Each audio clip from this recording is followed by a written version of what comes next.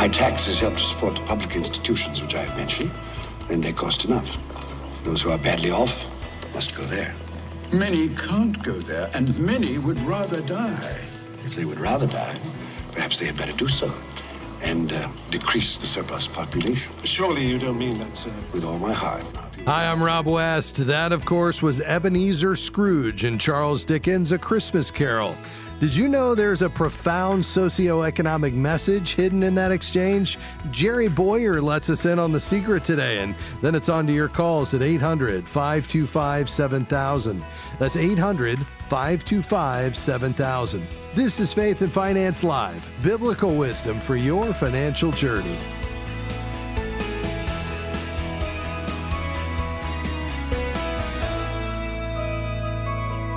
Well, Jerry Boyer is our resident economist here at Faith Fi and the president of Boyer Research. He's also the author of The Maker and the Takers, What Jesus Really Said About Social Justice and Economics. Jerry, great to have you back. Always a pleasure. Was that George C. Scott? Was that the George C. Scott version that you just played? It sure was. Absolutely. That's a good one. It sure was.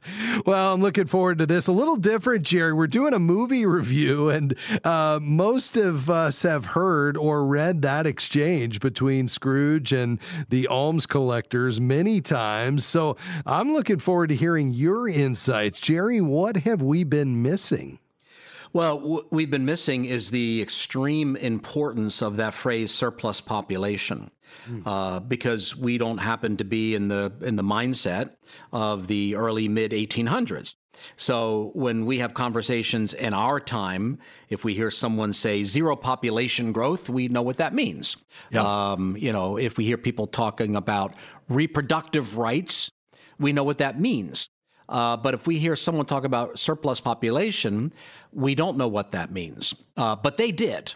And it's not really very subtle at all. There was a very active debate that had started, about 40 years before Dickens wrote the book, A Christmas Carol, by the Reverend economist Thomas Malthus. So I guess he's a Christian economist, but I don't think he was a very good one, because Malthus believed that because of the biblical commentary about the ground being cursed, that meant that there were too many people in the world. That as we reproduced and created and brought into being, God creates us, but as we conceive and bring into the world more people, that the population grows faster than the food supply and the supply of goods and services. So that's called Malthusianism, big word for this Malthus. He wrote a book called An Essay on Population that was very influential. And basically, the idea was we need to stop the poor, especially, from having so many babies. They're having too many children because they're producing what? Surplus population. There is a population surplus, too many people, not enough food. So when Dickens put that language in the mouth of Ebenezer Scrooge, he's making a very important point. Scrooge is now a stand-in for a certain philosophy, the philosophy of Thomas Malthus, the philosophy that now we would call zero population growth.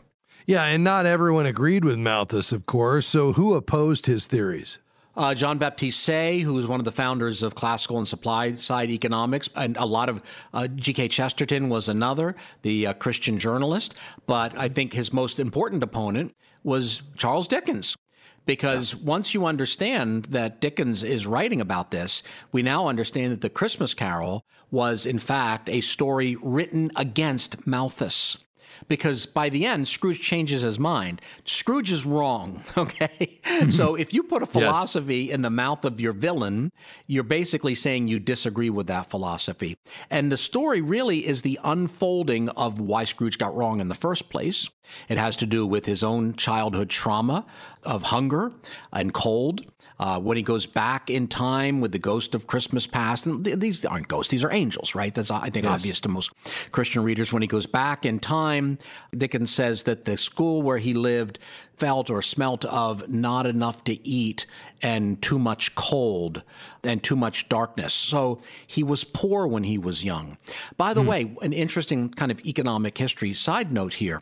If you treat Scrooge like a real historical character, he grew up before he was a child before the free market revolution, when things really were dire. And then when he's an adult, you have a free market revolution and things really are abundant. Fascinating. Jerry Bowyer here today. Much more on A Christmas Carol. This is Faith and Finance Live. Following this interview, your questions today at 800-525-7000. Stay with us. We'll be right back.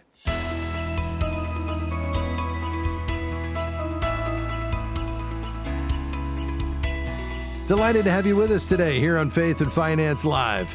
With me today, Jerry Bowyer, my good friend, our resident economist and president of Bowyer Research. We're doing a movie review today. That's right. It's the Christmas season, and we're talking about Charles Dickens' A Christmas Carol, perhaps from a vantage point you haven't considered previously. Jerry, just before the break, you were talking about Thomas Malthus and how he was really represented in the character of Scrooge, who was obviously the villain character in this a tale that comes full circle at the end. But what else can we take away from this character that gives us some insight into Malthus and what he was advocating at the time? Well, I think one of the things that's really interesting is the Ghost of Christmas Present. When Scrooge first sees him, the Christmas Present says, "Have you never met my like behind, or any of my brothers before, or any of my brothers?" And Scrooge says, "How many brothers have you had?" "Well, more than 1,800.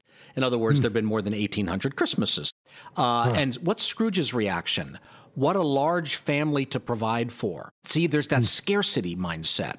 Yes. A lot of people think having a lot of brothers and sisters is a good thing. I do. My kids do. Sure. They like having brothers and sisters. But we believe God is abundant and generous. But Scrooge didn't, if he believed in him at all. And when Scrooge says that, what a large family to provide for, Christmas Present rises in anger. He disapproves of Scrooge's Malthusian ideas.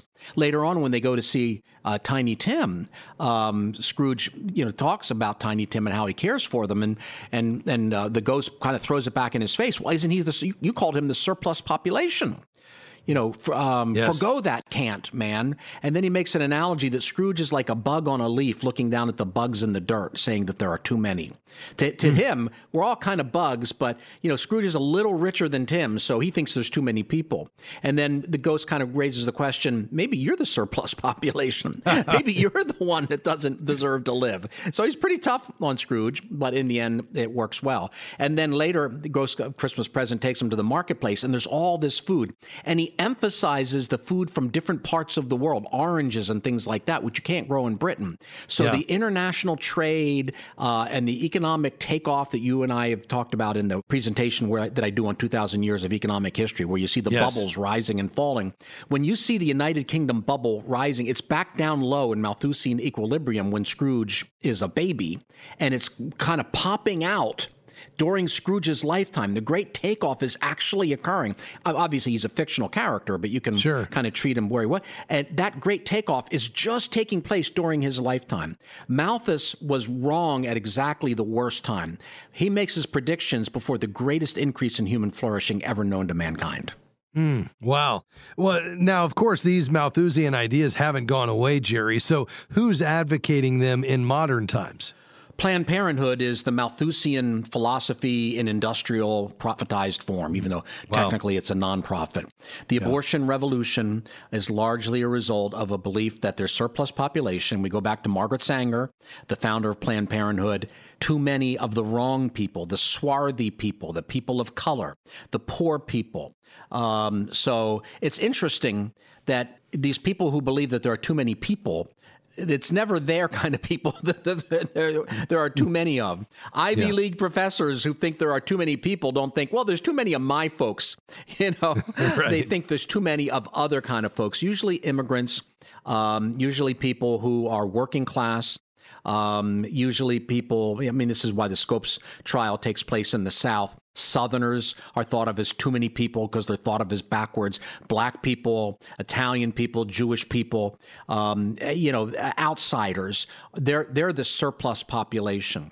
And whether it's the contraceptive revolution or whether, especially I'm going to focus on to the degree that it's grounded in a zero population growth ideology, that it's bad to have babies. And that shows up in the abortion industry. That shows up in a lot of like the Davos world and the United Nations sustainability. It shows up in a lot of corporate engagement that in order to be sustainable, we have to have fewer people. History shows in order to be sustainable, we have to have more people. The most sustainable thing that we can do economically is to fulfill God's commandment to fill the earth and subdue it. Yes. There are no surplus people. And I think it's interesting. I think this story is called A Christmas Carol because Jesus, Yeshua of Nazareth, would very easily have been classified as surplus population in a Malthusian worldview. Now, the poor in workhouses in England weren't fictional, of course. So how did the economic system there and elsewhere get so confused? Well, I by the way, note that they're government entities. So Scrooge is in some ways a welfare state person. In other words, men are going door to door saying, we want to do private charity. And he doesn't want to do private charity. Yeah. He wants to do it through taxes where it's impersonal. The workhouses and the prisons, they in essence, they would keep people alive, but it would be a terrible existence. So the idea is to punish them for being poor. And that obviously is not the solution. So if you want to be the opposite of Scrooge, you're going to be pro-baby and you're going to be pro-private charity. You're going to be pro-generosity. And by the end, that's exactly what Scrooge is. He's pro-generosity. By the way, another little side story, when he visits his nephew Fred, when Fred visits him, Fred implies that Scrooge was upset because Fred married. Why did you marry? Scrooge didn't want his nephew to marry because of surplus population. You marry and you have children. See, it comes up again and again and again. Scrooge's whole existence was there's too many people. God, if he exists at all, is stingy. By the end, though, what is he? He's generous, and he's especially generous to children. By the way, I don't know if people know this, but Dickens wrote a novel version of the Gospels. He read the Gospels and then wrote a novel. I think it's called The Life of Our Lord, and it has similar themes. So Dickens was thinking a lot about Jesus, wrote a novel about him, and also about he was one of those people who might have been considered the forgotten class, but he treated everyone with love and dignity, which made Jesus unusual. That's something Dickens really focuses on the novel. Wow. Yeah, well said. Jerry, we're getting short on time. So when folks watch A Christmas Carol this season and perhaps look at it through this new lens, this filter that you've just shared, what would you hope above all else they take away from the story? That God is generous, not stingy. That Scrooge is damaged because he grew up in poverty. It's real. There's trauma. And so we should be patient with him and help move him away, but that we should help move our entire Scrooge ruling class philosophy away from Scrooge at the beginning towards Scrooge at the end, where everybody's welcome. We aren't bugs in the dust. It's interesting that the founder of the zero population growth movement, Paul Ehrlich, was a bug biologist. We're not bugs. Bugs just eat. Now, God gave them that job. They don't produce. But human beings aren't bugs. We produce, and we produce more than we consume. And over time, that has given us miraculous prosperity and flourishing, which Dickens was just seeing the beginning of. So I think we should watch it with gratitude and also understanding that there's real philosophy going on here and theology going on here. It's not just a fun story. And then we should bring Dickens' philosophy into our own lives. The child in the womb who's unwanted is the Tiny Tim of our generation. Wow, well said. What an opportunity to share this with our kids, too, as we watch this and help them interpret what they're seeing. Jerry, always thankful for you, my friend. Merry Christmas. Merry Christmas to you. God bless us, everyone. That's exactly right. And a great place to end today. That's Jerry Bowyer, our resident economist. We've been talking about Charles Dickens' A Christmas Carol. All right, your calls are next. The number, 800-525-7000. That's 800-525-7000. I'm Rob West, and we'll be right back.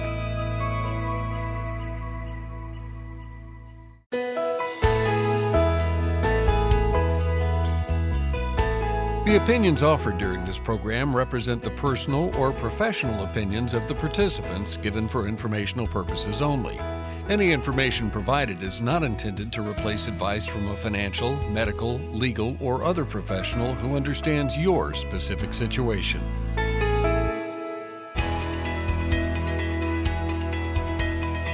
Well, thanks for joining us today on Faith and Finance Live. Always great to have Jerry Bowyer stop by. What a fascinating look at the classic Christmas Carol, Dickens' great work. And as you watch it this year, perhaps with a fresh set of eyes, maybe a new lens, and look to communicate that to your kids, I hope it'll be a blessing to you as we're reminded of God's design and handiwork and a biblical worldview of economics and creation and the value of human life. All right, let's take your calls and questions today on anything financial. We'll go wherever you want, financially speaking. 800-525-7000 is the number to call. We've got a few lines open. Again, 800-525-7000. We're going to begin today in Pembroke Pines, Florida. Ivy, thank you for calling. Go ahead. So, hi, good afternoon. Thank you for taking my call.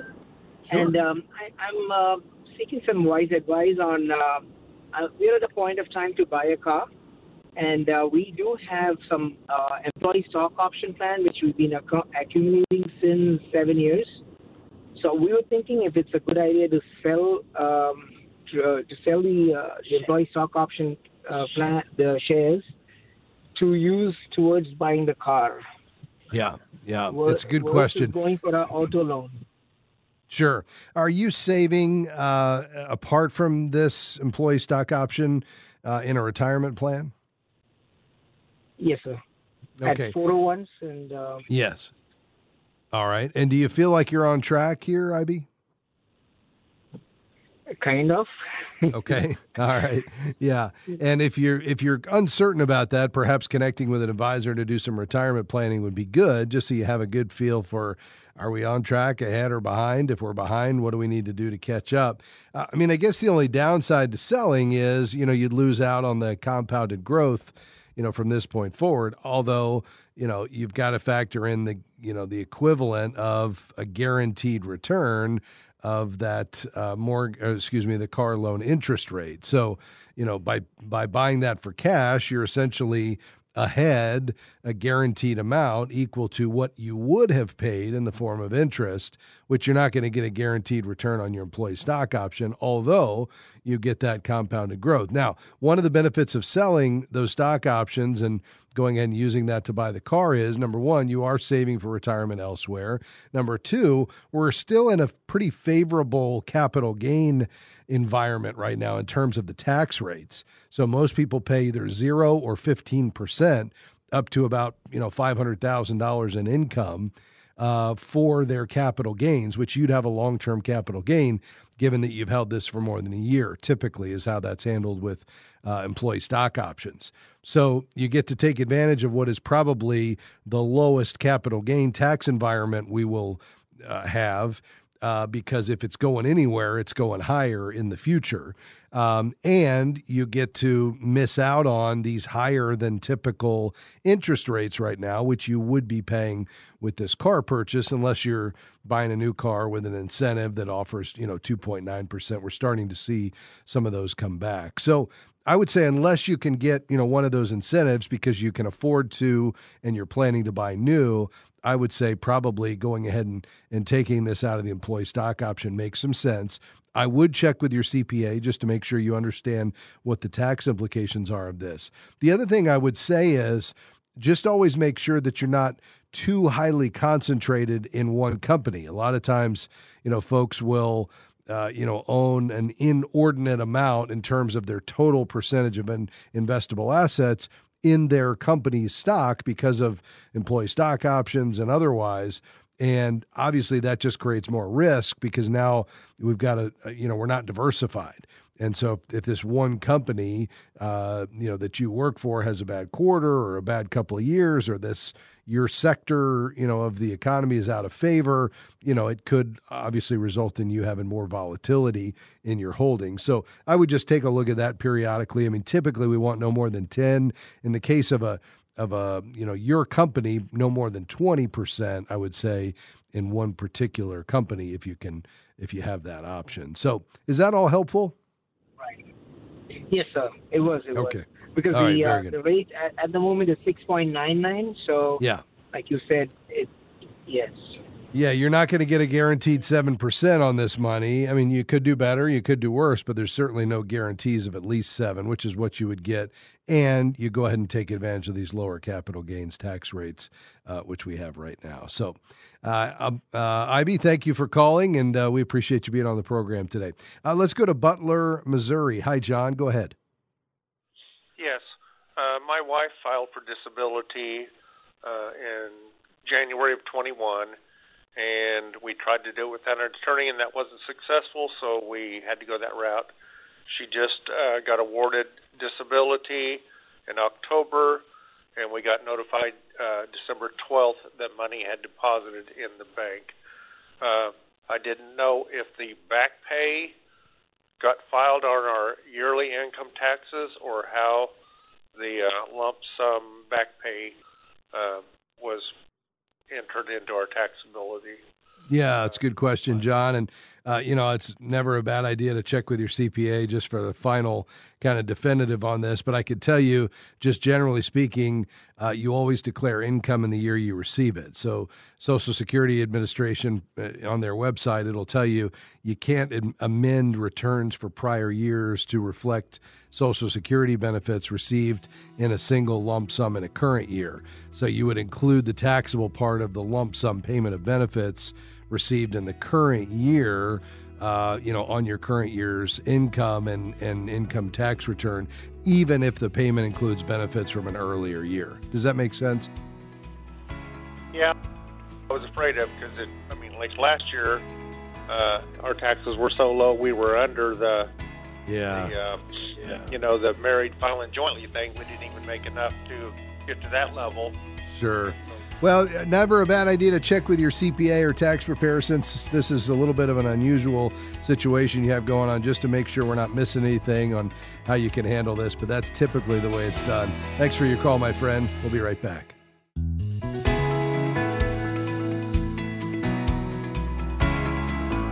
Well, I'm so thankful you've joined us today on Faith and Finance Live here on Moody Radio. I'm Rob West. Let me try that again. We will be headed back to the phones in just a moment. But first, this is a really important time for us here at FaithFi, which is the ministry that brings you Faith and Finance Live every day, because we're a listener-supported ministry, which means here at year end, and we're right there just a couple of weeks away, this is a critical time for listener support as you step up and say, listen, I want to be a part of funding this work as a not-for-profit ministry. I rely on Faith and Finance Live. I can't wait to hear the program each day. I've been helped by some advice that maybe I shared to another listener or directly to you. Maybe you're in the app or you've been on our website and you'd like to support us. Well, this week there's a unique opportunity, and I've asked Chad Clark to step into the studio. He's the executive director here at FaithFi, just to tell you a little bit about what's going on. Yeah, Rob, like you said, this is a really just exciting time of year for us as we look forward to 2024. And we rely on support from donors to do the work that we do. And this week, we've got a really exciting opportunity, $50,000 match opportunity that ends on Friday, December 15th. That's tomorrow. We're about halfway to accomplishing that match. And so I just want to encourage any of you that have benefited from Rob and the advice that he gives, or any of the other FaithFi resources, that you'd prayerfully consider supporting us, and especially this week when you can double that gift up to $50,000. Yeah, that's right. So just head to faithfi.com, click give, or faithfi.com/impact. Either way, you'll see right there how you can give to support our work. You can check the status of the match. And a gift of any amount would go a long way, whether that's a $50 or $100 gift, maybe a one-time gift of $1,000 or $2,000, if you have the ability to do that. Every gift will be matched, and it'll go a long way to helping us reach our ultimate goal. By the end of business tomorrow, on Friday, we want to get this full $50,000 matching gift subscribed, and you can help us do that. So would you consider your gift today, and then head to faithfi.com and make that gift? Shad, Chad, would you share just a few of the things you're most excited about in terms of where we go from here? Yeah. As we look to 2024, there's just a lot of exciting things that we're working towards. One is a Bible study that our team has been working on that really just gets to this idea of is God our ultimate treasure? And so we're just so excited about that because that's really our vision here at FaithFi, is that all Christians would see God as their treasure, that we replace the lies of the world where money and possessions are this idol that provide, fulfillment and happiness and joy, and we replace that with the gospel, and we really find all of those things only in Jesus. And so we're just excited about just changing the way we view and interact with money. That's really our heart here at FaithFi. Yes, we want you to get out of debt. Yes, we want you to save. Yes, we want you to give generously. But at the end of the day, it's all about our heart posture. And that's what we're really excited about, continuing to lean into and provide you resources to understand just how to be faithful with what God has entrusted to you. And Chad, it's a pretty lean operation here. I mean, we're doing a lot of things, a radio show every day on 1,900 outlets, an app with ongoing development, producing these studies, the website, and yet it's a pretty small team, right? It's a really small team. Yeah, we really try to stretch every single dollar as far as we can because we believe in stewardship. We tell you about stewardship. We believe in that here as well. And so, yeah, just the return on investment is huge. One of the things we're really excited about, we did a survey recently of our FaithFi audience, and other surveys have shown that the church on average gives about 2.5%.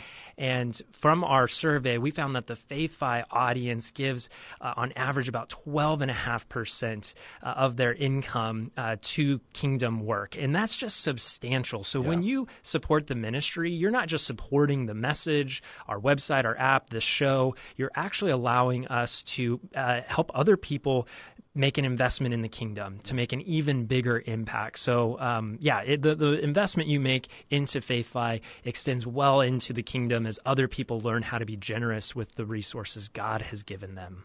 We're going to get back to your calls here in just a moment. Last question, Chad. How are we doing toward that $50,000 match? Yeah, great question. We're just a little over halfway there. So, again, we've got 2 days left, today and tomorrow, to close about, $24,000 to receive that full $50,000 match. So, again, please just prayerfully consider giving to the work of FaithFi. Awesome. Chad, thanks for joining us. Thank you. All right. If you'd like to give to support our work, and we mean it when we say a gift of any amount, 50, 100, or if you have more capacity, a gift of $1,000 or $5,000 would go a long way to helping us close our gap and finish the year strong. You can do that at faithfi.com. Just click give. All right, let's head back to the phones to Chicago. Michael, thanks for your patience. Go ahead. Yes, good afternoon, Rob. Thank you for taking my call. I appreciate your ministry. Thank you, sir. So here's my situation. My wife and I own 5 properties, 4 of which are investment properties, and then our primary residence. Our primary residence, we still owe just under $40,000 on the mortgage at a 3%, and everything else is owned outright. So that's the only debt we have, which is great. I'd hope to pay it off in the next year and a half or so. However, one of our properties, which is a vacation rental property that we're restoring, it's a house built in the late 1800s. We've ended up tapping into our home equity about $50,000 to do restoration on this. All right. It's in a popular resort town in Wisconsin, and so the value of it has gone up considerably. But I'm wanting to get that debt off the table. The home equity line is actually going to come due in 2024. So, I'm looking at either I have to redo the home equity line. I don't want to roll the whole mortgage together because we've got such a low rate. The other option would be to sell stocks and pay it off, or we have one of our rental properties. We have a tenant who is moving out at the end of this month, and it's a property that I'm not wild about. And I talked to my wife about maybe we should sell it and take the proceeds of it, and then we'd pay everything off, the house, mortgage, and home equity. The only thing is we're going to take a hit on taxes because it being an investment property, there's whatever, I think something on where they reclaim the depreciation. Mm-hmm. Yeah. Yeah, I mean, obviously, it's a good problem to have in the sense that you're so close to being debt free, but you got a lot of assets. You're properly diversified with good real estate holdings, and it sounds like stocks and bonds as well. I definitely agree with you on not touching that first mortgage. I would make the home equity line of credit your priority, and then consider just rolling that forward to a new HELOC. I imagine you have a great credit score and you could probably get a pretty attractive HELOC. And with the Fed basically saying expect 3 cuts next year, we know the prime rate's going to come down, which is going to drive that home equity line of credit down. Let me ask you this, and then we're going to take a break and maybe finish on the other side. On your current trajectory, if you were to redirect maybe a good bit of the cash flow that you have coming from these rentals and any other surplus you have, how quickly could you pay off the $50,000 if you just stayed really focused on it? It would probably be, 2 to 3 years. Yeah. Okay. All right, let's do this. I'm going to take a quick break, Michael. When we come back, we'll talk about where we go from here. This was really helpful background. I want to make sure we kind of see it all the way through. And then Kevin, David, Gil will come your way as well and tackle your questions. We'll be right back after this. Stick around. Great to have you with us today in our last segment here on Faith and Finance Live. I'm Rob West. Before the break, we were talking to Michael in Chicago. He's got several rental properties. He's got a primary residence with a small mortgage of less than $40,000. The rental properties are all free and clear. He's got some stocks and bonds, and he's got, because of some renovations that he had to do on one of the rental properties, a $50,000 home equity line of credit on top of that mortgage. The mortgage is at 3%. Obviously, the HELOC is much higher, and so he's just wondering, should I sell a property and pay off both of them? Should I roll that home equity line forward because it's going to come to an end next year in 2024, or should I sell some stocks and bonds? And, any of these would be good options. I would probably, Michael, first get with your CPA and just understand the tax consequences of each option, number one. Number two is look at just the potential growth opportunity for both of the assets that you would liquidate. So what is the prospect of the stocks and bonds? How have those portfolios been performing? And then is this a property, if you were to sell one, that you'd like to get rid of, or do you like the idea of hanging on to it? Because, I would imagine you have good cash flow flowing out of these debt-free properties. And as you said, you could probably pay this home equity line of credit off in a couple of years if you were to really focus all of your surplus on paying it down. And even though the rate's higher than we would like, it gives you the ability to let the stock portfolios continue to grow. It lets you hang on to this property that is otherwise free and clear, so that you still have that a part of your portfolio, a decade from now. And if you feel like you're still pretty excited about each of these properties, I think, hanging on to them, as long as you don't have just an absolute conviction from the Lord to be debt free as soon as possible, I think you might be happy that you still had it a decade from now, even though you spent a little bit of interest, over the next 24 to 36 months on paying off that home equity line of credit. So I think for me, it's the tax considerations on all of it. Crunch the numbers. Second, how excited are you about both of these assets continuing to be in your portfolios, a decade from now? And if there's any of them, either the stocks and bonds that have been underperforming, or maybe one of the 4 properties where you're like, it's just not been, it's not done very well, or it's harder to rent, or I don't think it's going to appreciate as much.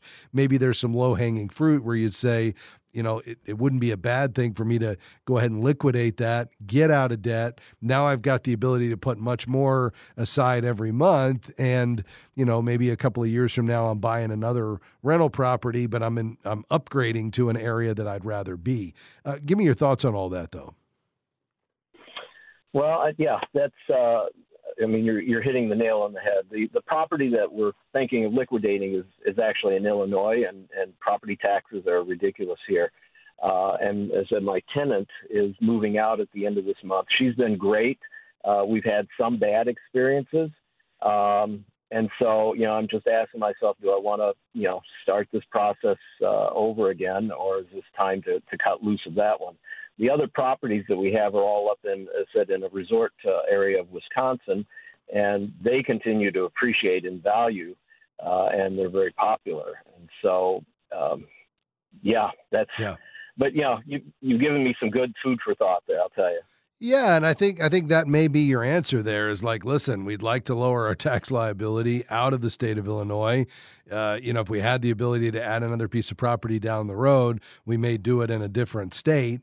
And so this is a good time with her leaving for you to sell it, get completely out of debt, which will give you a lot of peace of mind and free up even more cash flow because now you're not servicing the mortgage, you're not servicing the HELOC, and you could take that and sock it away. And once you have enough to buy the next one with a mortgage you're comfortable with, if you wanted to do that, by that time rates are going to be significantly lower. And so, that may make some sense at that point. Plus, your home is completely paid off your primary residence, which will be great. So, I kind of like that idea, given that there's one obvious one that you wouldn't mind parting with. But hopefully, that's given you some things to think and pray about. And if we can help further, Michael, give us a call. Let's go to Ocala. Kevin, thanks for your call, sir. Go ahead. Yeah, thank you, Rob, for taking my call. What the question is my wife's previous job, she had a 403B there, and she took like a 6-month break in between work, and they're actually transferring that 403B from one company to another right now, and it's going to happen automatically for her. But she just started a new job, and it has a 401k. She can transfer the 403B there, but I think it's like about 3 to 6 months before she could do it. She only plans on working in about another 3 years, and I was just wondering, is it more advisable for her to transfer that 403B into the 401k or just put it with her IRA funds? Yeah. I kind of like her keeping everything in one place. I mean, if she's been happy with the investment options in the new company-sponsored plan and they will accept a previous employee-sponsored plan and allow it to be rolled in, the IRS will allow it. You just got to make sure the plan administrator will allow it. Typically, they do. I just like the idea that everything's in one place. You've got one investment strategy to keep track of. You're not having to track multiple statements. And then when she ultimately separates from employment and retirement, now she's looking to, roll that out to an IRA at that point. Okay. All right. Well, that answers my question. I appreciate that much. Absolutely. We appreciate you calling today, Kevin. Thanks for being on the program. Let's see. We've got time for maybe one, possibly two more questions. To Crossville, Tennessee. Hi, David. Go right ahead.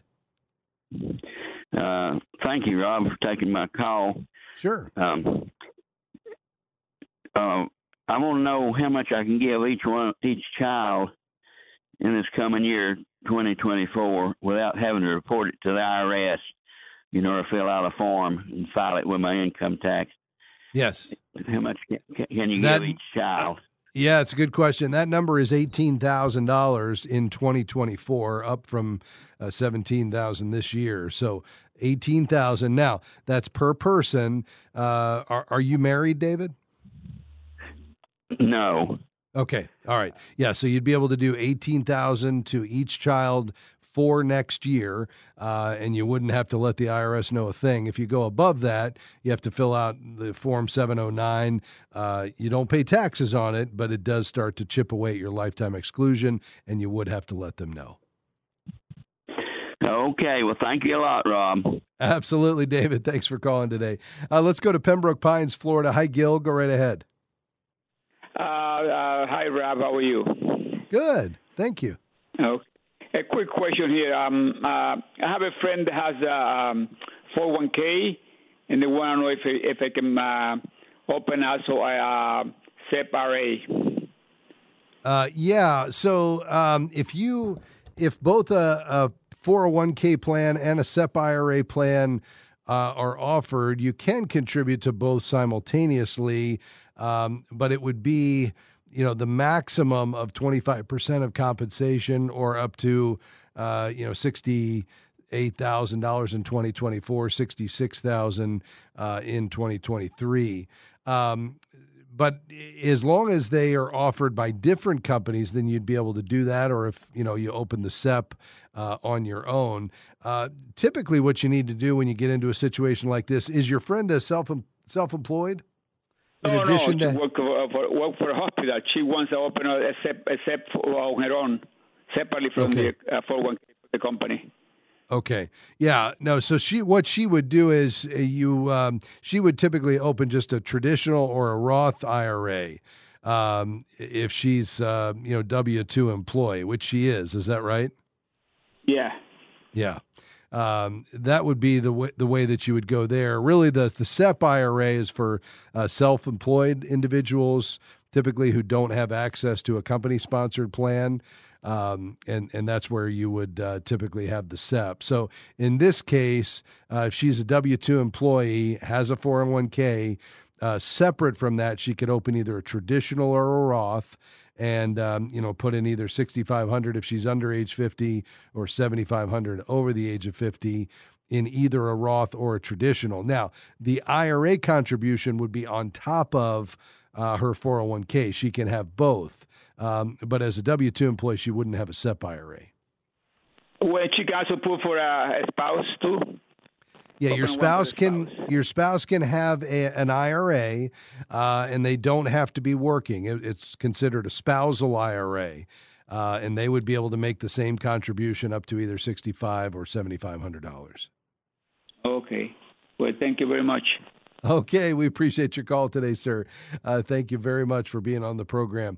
Well, we're so thankful that we were able to answer so many questions today and cover a lot of ground. Also thankful that Chad Clark was able to stop by just to talk about the incredible opportunity we have today and tomorrow with this generous gift that's been made for every gift to Faith Fi to be doubled. A number of you have already made gifts this hour. We're so thankful for the opportunity to hear from so many of you as you've said, listen, I believe in this ministry. I want to see God's people equipped to be wise and faithful stewards of his resources, and I'm on board. Here's what I can do. And whatever that is, we're certainly grateful. So if you haven't yet contributed to the ministry and you want to help us fully subscribe this $50,000 dollar for dollar match here at Faith Fi, just head to our website, faithfi.com. That's faithfi.com, and click Give right there at the top of the page. You know, folks, one of the things that Chad mentioned today was this idea that we want to see God as our ultimate treasure. And I think that's really the big idea that we have for you here at Faith Fi. You know, the world, unfortunately, gets this confused.